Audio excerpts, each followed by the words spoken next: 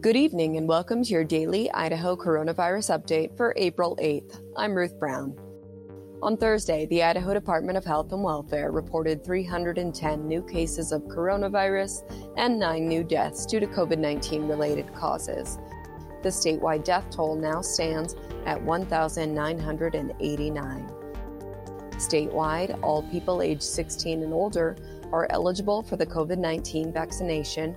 Your local public health district or covidvaccine.idaho.gov can direct you to an available provider for an appointment.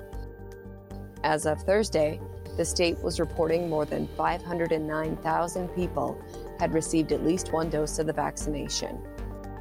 We'll see you back here tomorrow. Until then, stay safe, Idaho.